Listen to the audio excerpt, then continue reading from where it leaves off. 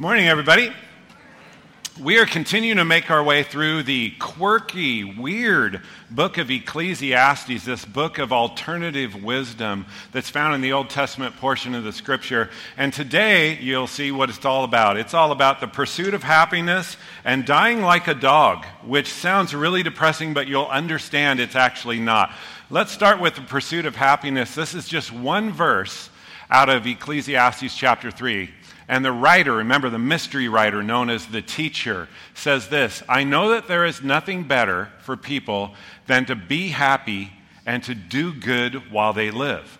Now, this verse is obviously about something near and dear to all of our hearts. It's about our personal happiness. And I want to unpack this verse by focusing on two things. First of all, the enemies of our happiness. And second of all, entryways into happiness. Let's look at the enemies of happiness.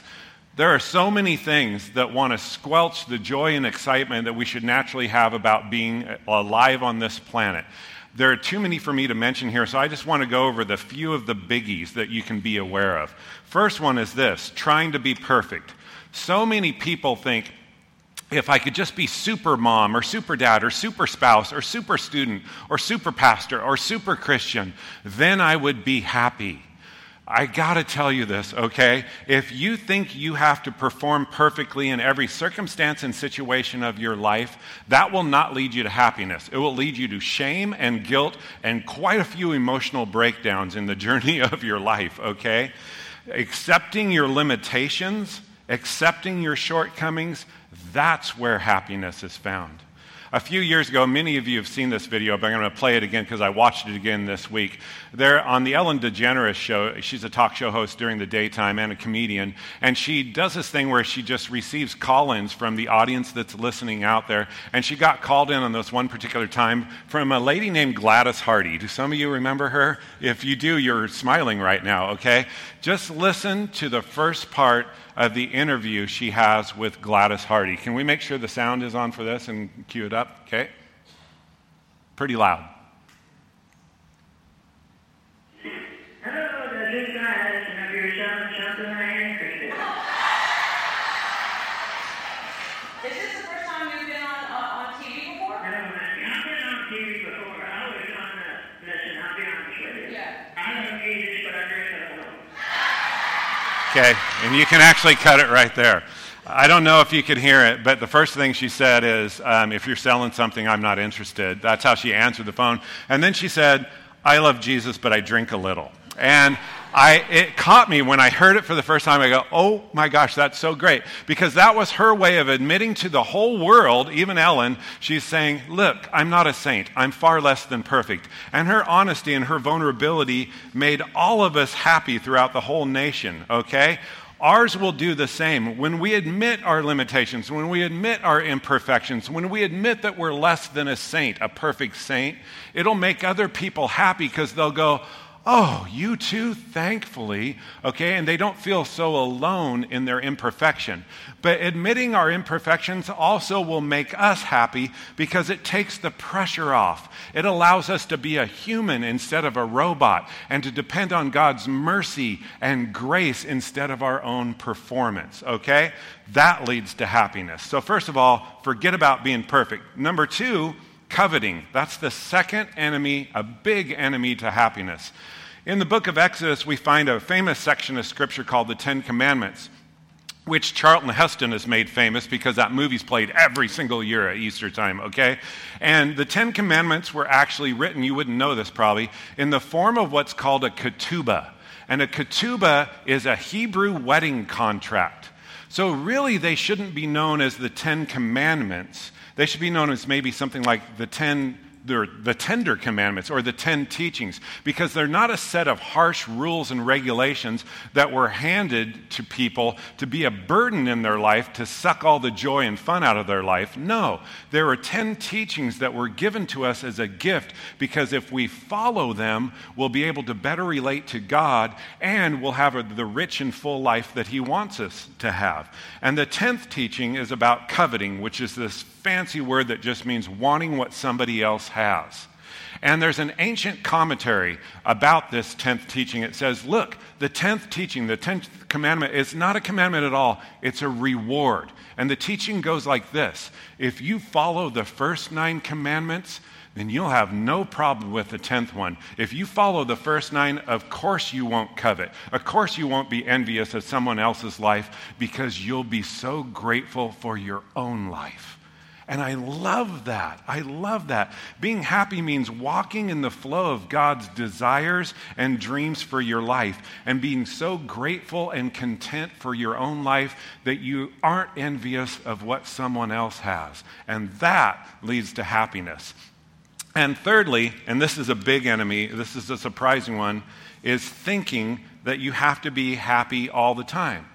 So oddly enough, one of the biggest enemies to happiness is actually happiness, as odd as that sounds, because if you put too much of a priority on happiness, if you think that's the only emotion and experience you're allowed to have in your life, you'll actually rob yourself of happiness. Happiness comes when we embrace the less than pleasant emotions and experiences of our lives. Think of your life like a great television series, a real epic one, like Friends or MASH, to date myself a little bit, stuff like that, okay? Now, in all good television series, there are funny and fun and heartwarming episodes that just bring a smile to your face, and that's great. But there are also sad episodes. Someone dies, okay? Or there's a breakup or a broken dream. There are also angry episodes when a betrayal happens or a crime is committed, things like that, okay? Now, when you think about that in a good television series, characters go through hardships, but that's a good thing, because if they didn't go through hardships, if they were just happy, happy, happy all the time, there would be no depth to their life. Now, put a comma there for a second, okay? You're thinking about your life as a TV episode. Romans chapter 8 also says this: all things work together for the good of those who love the Lord. All things. Notice that phrase. Not some things, all things. So, I want you to know, I do not believe for one second that God causes awful things to happen in our life. He doesn't cause natural disasters and calamities and awful trouble in our life. He doesn't do that. But he can quite miraculously use the trauma and the trouble and the heartache, the bad episodes, so to speak, in our life, as the tools that he uses to shape us into more beautiful and compassionate people. That's why the most loving people you ever meet, think of the most loving person you know on the planet right now. The most loving people you'll ever meet are also the ones who have suffered greatly, because God has used those bad episodes in their life to soften them and fill them with compassion. So let me wrap it all up. So when we stop trying to be happy all the time, we actually free ourselves up to be happy, because we see that all of the episodes, the happy ones, the sad ones, the angry ones, the difficult ones, are actually good episodes when they're in the hands of God. And knowing that makes you happy. I hope that made sense. That's a little bit confusing. I hope it made sense. But now let's talk about our entryway into happiness. There are so many things in life that can bring us a sense of joy and happiness. Things like a good night's sleep, which most of you young parents aren't getting right now, or enjoying the simple things in life.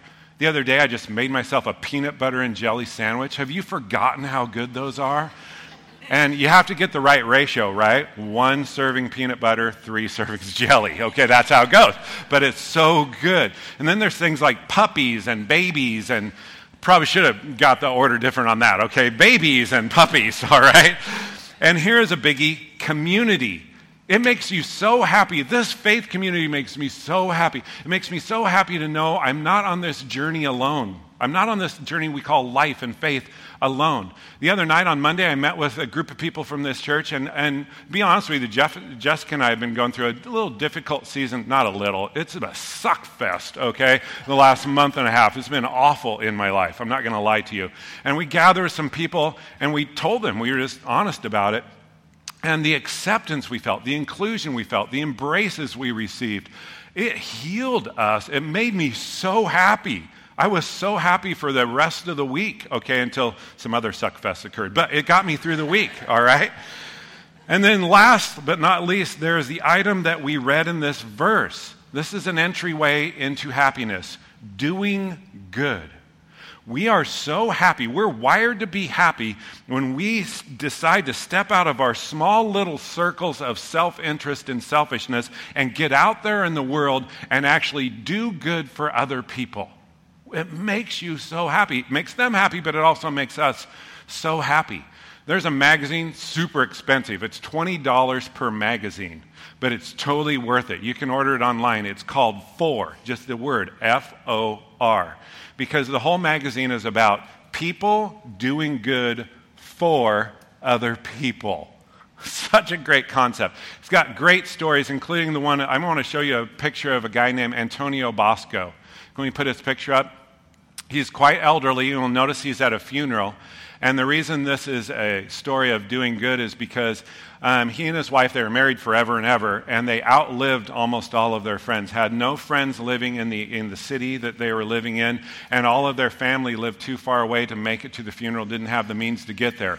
Well, word got out about this, and his whole community said, not on our watch, and 3,000 people showed up at his wife's funeral for him. Are you kidding me?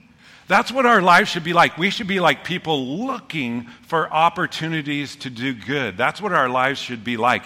And if you can't think of anything good to do for another person, just pray. Just go, God, what is something I can do that's good for another person? And God has mad skills on how to show you, to open doors and give you opportunities like that. But if your mind's still blank, I'm going to give you a few right now, okay? So just make a mental note of this. One of the things you can do, cuddle babies. I kid you not. My son works at Riverbend Hospital in the ICU. I hope you never meet him at work, okay?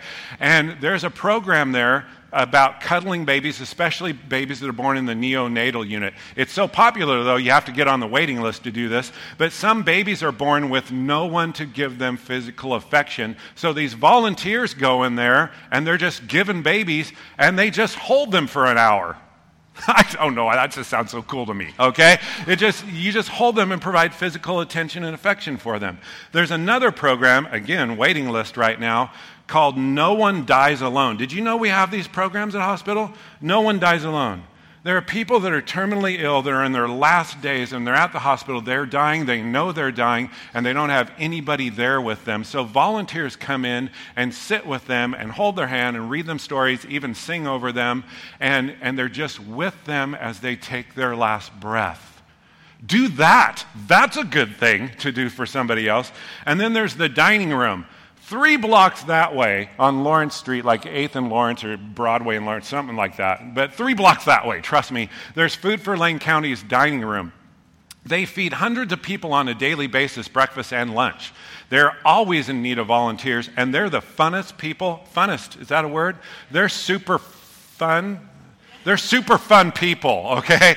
They're so fun to volunteer with. My family's done it. Sign up and do that. And then there's people like my wife and other teachers. My wife has 40 kids in her science class sometimes, and the average in Eugene is 35 to 40. If you volunteer even 1 day a week, a teacher will love you forever and ever, okay? They need help. Then there's our own kids class. I never begged for leaders in here. I probably should, though. Our little mini saints in there just need bodies in there just to love on them and play with them and be with them. You don't have to be an expert. You just literally have to be breathing and not an axe murderer. Okay, you got to pass the background check, okay? So the bar's pretty low, but you can do good for them. And then we have a thing coming up, this fall, later on this fall, called Burrito Fridays. It's in cahoots with St. Vincent de Paul's 15th Night program that gets kids off the street before they enter into a cycle of homelessness. And it's really hard for kids to find free food around here on Fridays for some reason. I don't know all the logistics. So Tana Nelson, who goes to our church, and a group of people from St. Vincent de Paul organize what's called Burrito Fridays, and we make 40 to 60 burritos, and we throw a dinner party for these kids. And we're even going to try to host it at our space. So when I give you information on that, sign up for that. You don't have to cook the burritos. You can just wrap them. If you can't roll a burrito, it's not hard, okay? It's literally, you just roll it. I mean, they need people literally to make the burritos and roll the burritos, okay? So it makes people happy when we do good for them. It also makes us happy because the goodness we do for other people will echo into eternity. I'm sounding all philosophical here, but it's true. The acts of kindness and goodness that you do for another human being will bring them healing and wholeness. And that healing and wholeness will stay with them as part of their experience into forever. How cool is that? You're doing something that will echo into eternity. So the writer of Ecclesiastes, this mystery writer, he was so wise to connect happiness and doing good because he knew good and well they go together. They go together. Now let's move on to the second point. Dying like your dog. And I apologize to all of you that have lost your pets this year, but this is actually in the Bible. Let's read Ecclesiastes chapter 3. Surely the fate of human beings is like that of the animals, like your dog. The same fate waits them both. As one dies, so dies the other. All have the same breath. Humans have no advantage over animals. Everything is meaningless. And remember that meaningless is the word havel. It doesn't mean meaningless. It means vapor. Everything is so short. Our lives are so short. Everybody dies, including your dog. Now, last week, I brought up dogs, because I told you guys that some of you talk to your dogs, okay? Not in one-word commands, just like sit and beg and roll over and stuff. I guess that's 2 words, okay? It's things like that, but like whole sentences and conversations. And I got some very funny emails from you about that. It was great. But I'm mentioning dogs again because the teacher informs us that we're similar to our dogs, probably not only in our looks. Have you noticed people start to look like their dogs in older age? It's the weirdest thing, okay? But we're also like our dogs because our dogs are going to die, and so are we. That's what the teacher says. So thank you, teacher, for that really cheerful chunk of the Bible. I don't know if any of you, just raise your hand, I'm so curious. Did any of you ever watch the TV series called 6 Feet Under? Did you ever watch that? None of you? Okay, 1 or 2 of you. I know why. Okay, because it's not great. Okay, I have to say it's not great. But if you never watched 6 Feet Under, virtually every episode starts with somebody dying. So you quickly realize as you're watching this that the main character isn't the actors. The main character in this show is actually death. And it's the same with the book of Ecclesiastes. If you sit down and read it from start to finish sometime, which you should, it's a great experience, you quickly realize that death is playing a starring role in this book. And at first that we can assume, oh, that's so morose and depressing, okay? It's why many people don't look at the book.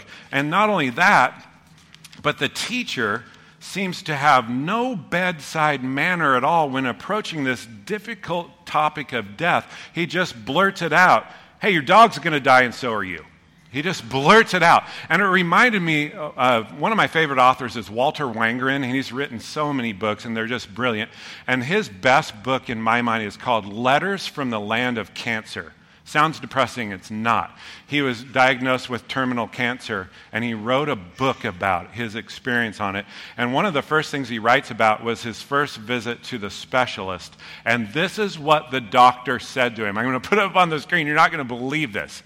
This kind of cancer doesn't go away. It will kill you. Sooner or later, it will be the cause of your death, so long as other causes don't beg to go first. That's what the doctor told him. Like, you're going to die from this disease unless you get hit by a bus or something, okay? And you think about that, and you think about the writer of Ecclesiastes and go, oh, so blunt. But before we get mad at the writer of Ecclesiastes for being so blunt, we got to realize something. His bluntness, his honesty is a gift because it gets us to face our own mortality. And we hide from death in our culture. But when we don't, when we face the fact that we're going to die like our dog, okay, great things happen in our lives. Oh, such great things. I'm going to go over just 3. First of all, we become more connected. I don't know if you've watched the show. You should, though. 127 Hours.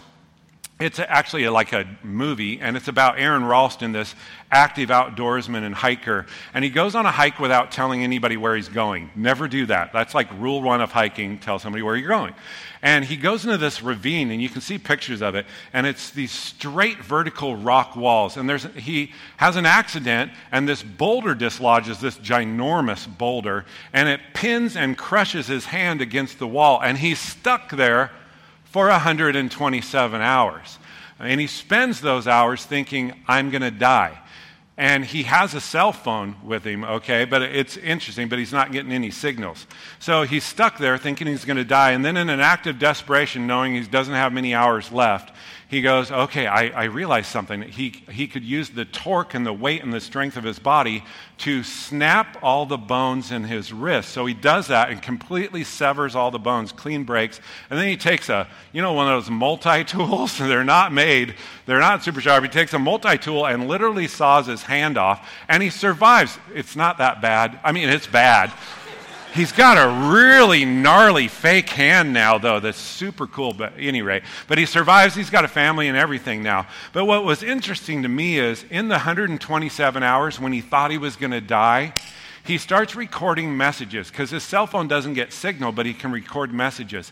And he records messages to all the people he loves and cares about, and he tells them how much and how deeply he appreciates them.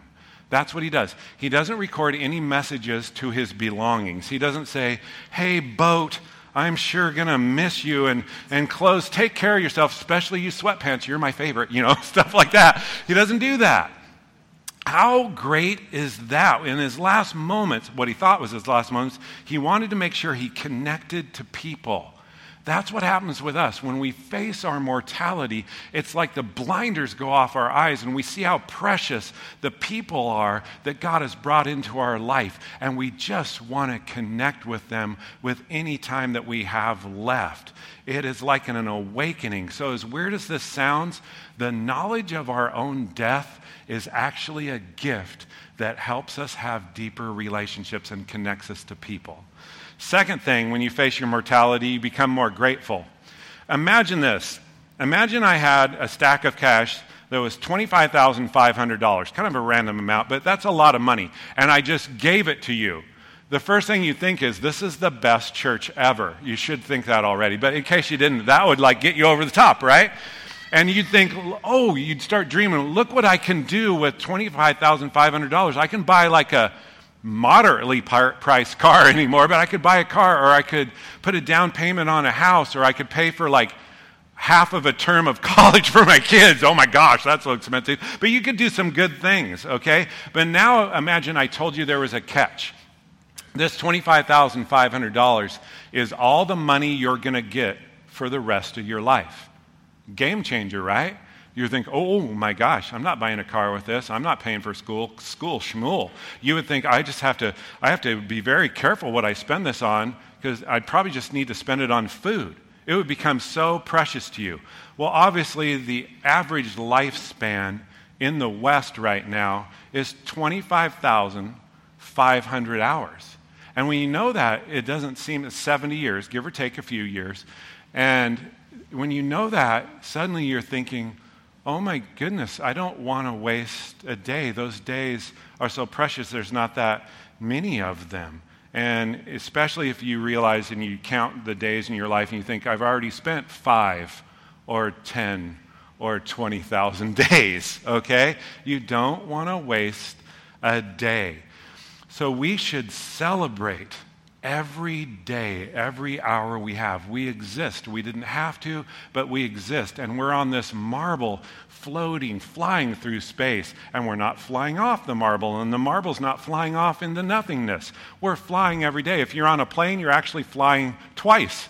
If you're jumping on a plane, you're flying 3 times. But okay, now we're getting into weird science stuff. But we get to wake up every day celebrating our existence on this miraculous planet flying through space. We get to wake up every day knowing God and being known by Him. We get to wake up every day loving people and being loved by people. We get to work, laugh, eat, pray, have sex, dream, build things, get jobs, all this stuff and more. All this to say, instead of being depressed that you only have a limited amount of time left on this rock, instead, wake up every day being enthralled with the fact that you had any time at all. Any time at all. Okay? So, that makes you happy. That's an entryway into happiness too, okay? Now, the third thing I wanted to mention, when we face our own mortality, we become more forgiving. Every year on Ash Wednesday, there's a holy day called Ash Wednesday, and it's a day that starts the church season of Lent. And if you celebrate Ash Wednesday, you'll go to your priest or pastor, and you'll have ash spread on you, smeared on your forehead in the shape of a cross, and then these words spoken over you. To dust you came from, and to dust you shall return. We celebrated Ash Wednesday at this church last year. I just waited at the office in the morning and at noon and after work, and I just smeared ash on people's faces. And some people wipe it off right away. Most people keep it on there all day long. And it's so great. It's such a powerful, holy day because, first of all, it gets you to face your mortality. That's what the ash is all about and the statement about dust. But then it also gets you excited for Easter, which comes after Lent and after Ash Wednesday, a day that we celebrate as Christians to know that, yes, we're going to die, but death doesn't get to last. And typically, Christian communities around here only celebrate Easter, and they forget all about Ash Wednesday. They're really excited to celebrate resurrection, but they forget what comes first. Death, okay? It's death and resurrection. Oh my goodness, it's such a powerful thing. And there's a church in San Francisco. I want to do this someday. I'm not sure I'll do it this year. There's a church in San Francisco that does the greatest thing on Ash Wednesday. They carry around a bucket of ash as a group of people, and they just give it to anybody that wants it on Ash Wednesday, just strangers on the street. And then they set up shop in this plaza in the Mission District of San Francisco. And when they set up shop, they're not only giving ash to anybody that comes by, they have 2 handwritten signs they bring with them. And this will get to my point, okay? I'll put it up on the screen. The first sign just says this: life is very, very, very short. And that's what Ash Wednesday gets you to accept. And then the second sign, they say this: more forgiveness. That's all it says on the sign. I love it because when we embrace our mortality, we naturally don't want to waste any of the days we have left. And one of the biggest waste of time is bitterness, a lack of forgiveness in our life. We will never spend a day in bitterness and go, what a great day that was. I woke up angry, and I was angry and resentful all day. All I did was plan my revenge on the people that hurt me, and hopefully tonight I can go to bed dreaming of ripping their fingernails off. Super day. I hope I have a lot of other days like this. No, bitterness is a complete waste of time. It doesn't do anybody any good. In fact, it robs us of doing things that would bring joy and life and sweetness into our existence, okay? So we've got to move towards forgiveness. Now, when I say that word, remember my teachings on forgiveness. To forgive someone doesn't mean you condone what they did. If they hurt you, you don't blow it off and go, oh, no big deal, it was okay. No, it wasn't okay. If it was okay, you wouldn't need to be forgiving them in the first place. What they did was wrong to you, and it will always be wrong. Forgiveness doesn't mean condoning someone's bad behavior towards you. It also doesn't mean reconciliation. Just because you forgive somebody doesn't mean you have to be all buddy-buddy with them, okay? You can forgive someone and still have healthy boundaries and distance from them because that person might be dangerous or toxic to your life. Reconciliation involves both parties coming to meet in the middle. And if that other person doesn't own their stuff, then that trust that was violated can't be restored and reconciliation can't happen. It's great if it can. That's the goal, but it can't always happen, because you can't control their behavior. So you don't have to reconcile. It's not a forced thing. And forgiveness isn't about warm fuzzies. Just because you forgive someone doesn't mean you have these warm, gushy, wet, wonderful emotions just come spilling out towards that person. I've forgiven plenty of people that the very thought of them just makes me kind of hurt again a little bit. I've forgiven them because this is what forgiveness means. Forgiveness means remembering this: you hurt me, but I give up my right to hurt you back. The cycle of pain and revenge stops with me. That's what forgiveness is. It's a conscious choice on our part. And forgiveness, if you've never tried it, is hard. Super hard. Hardest thing we'll do as believers is forgiving other people, especially when they never apologize, because you don't have to have them apologize either to forgive them. It's so hard. And personally, I'm being honest with you right now. I'm a human being. I am struggling in this area right now. I have several people in my life I'm desperately trying to forgive and haven't quite got there. if I think of them, my first thought is, it's not like I wish them dead. Well, no, not quite, okay? I don't wish them dead. I just wish them to suffer and be miserable, as miserable as they made me, maybe a little bit more so they know how evil they are, okay? That kind of thing. So I obviously haven't arrived at forgiveness yet, okay? Yay, all right?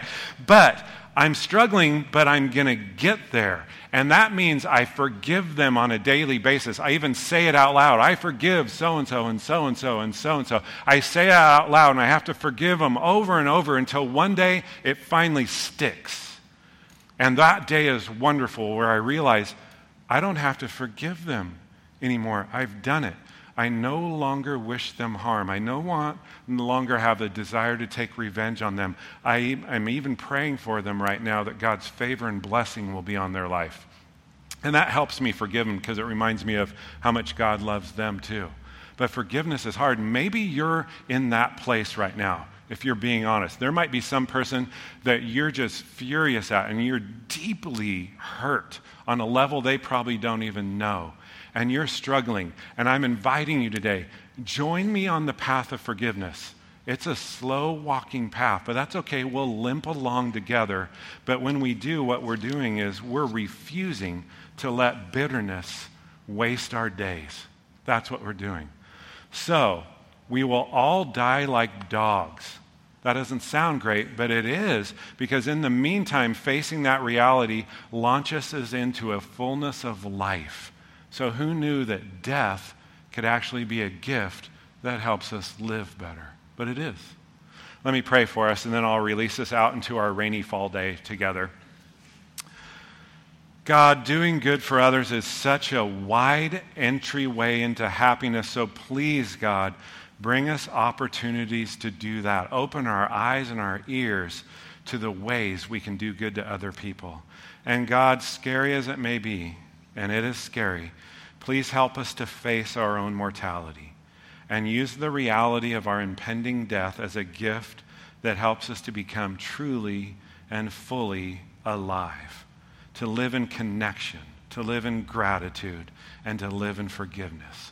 We love you, God, and we celebrate this day with you. In your name we pray. Everyone said? Amen. God bless you, and thanks for witnessing our baptisms today. Have a glorious day, and we'll see you here next Sunday for another installment out of this quirky book. All right? Have a fun day.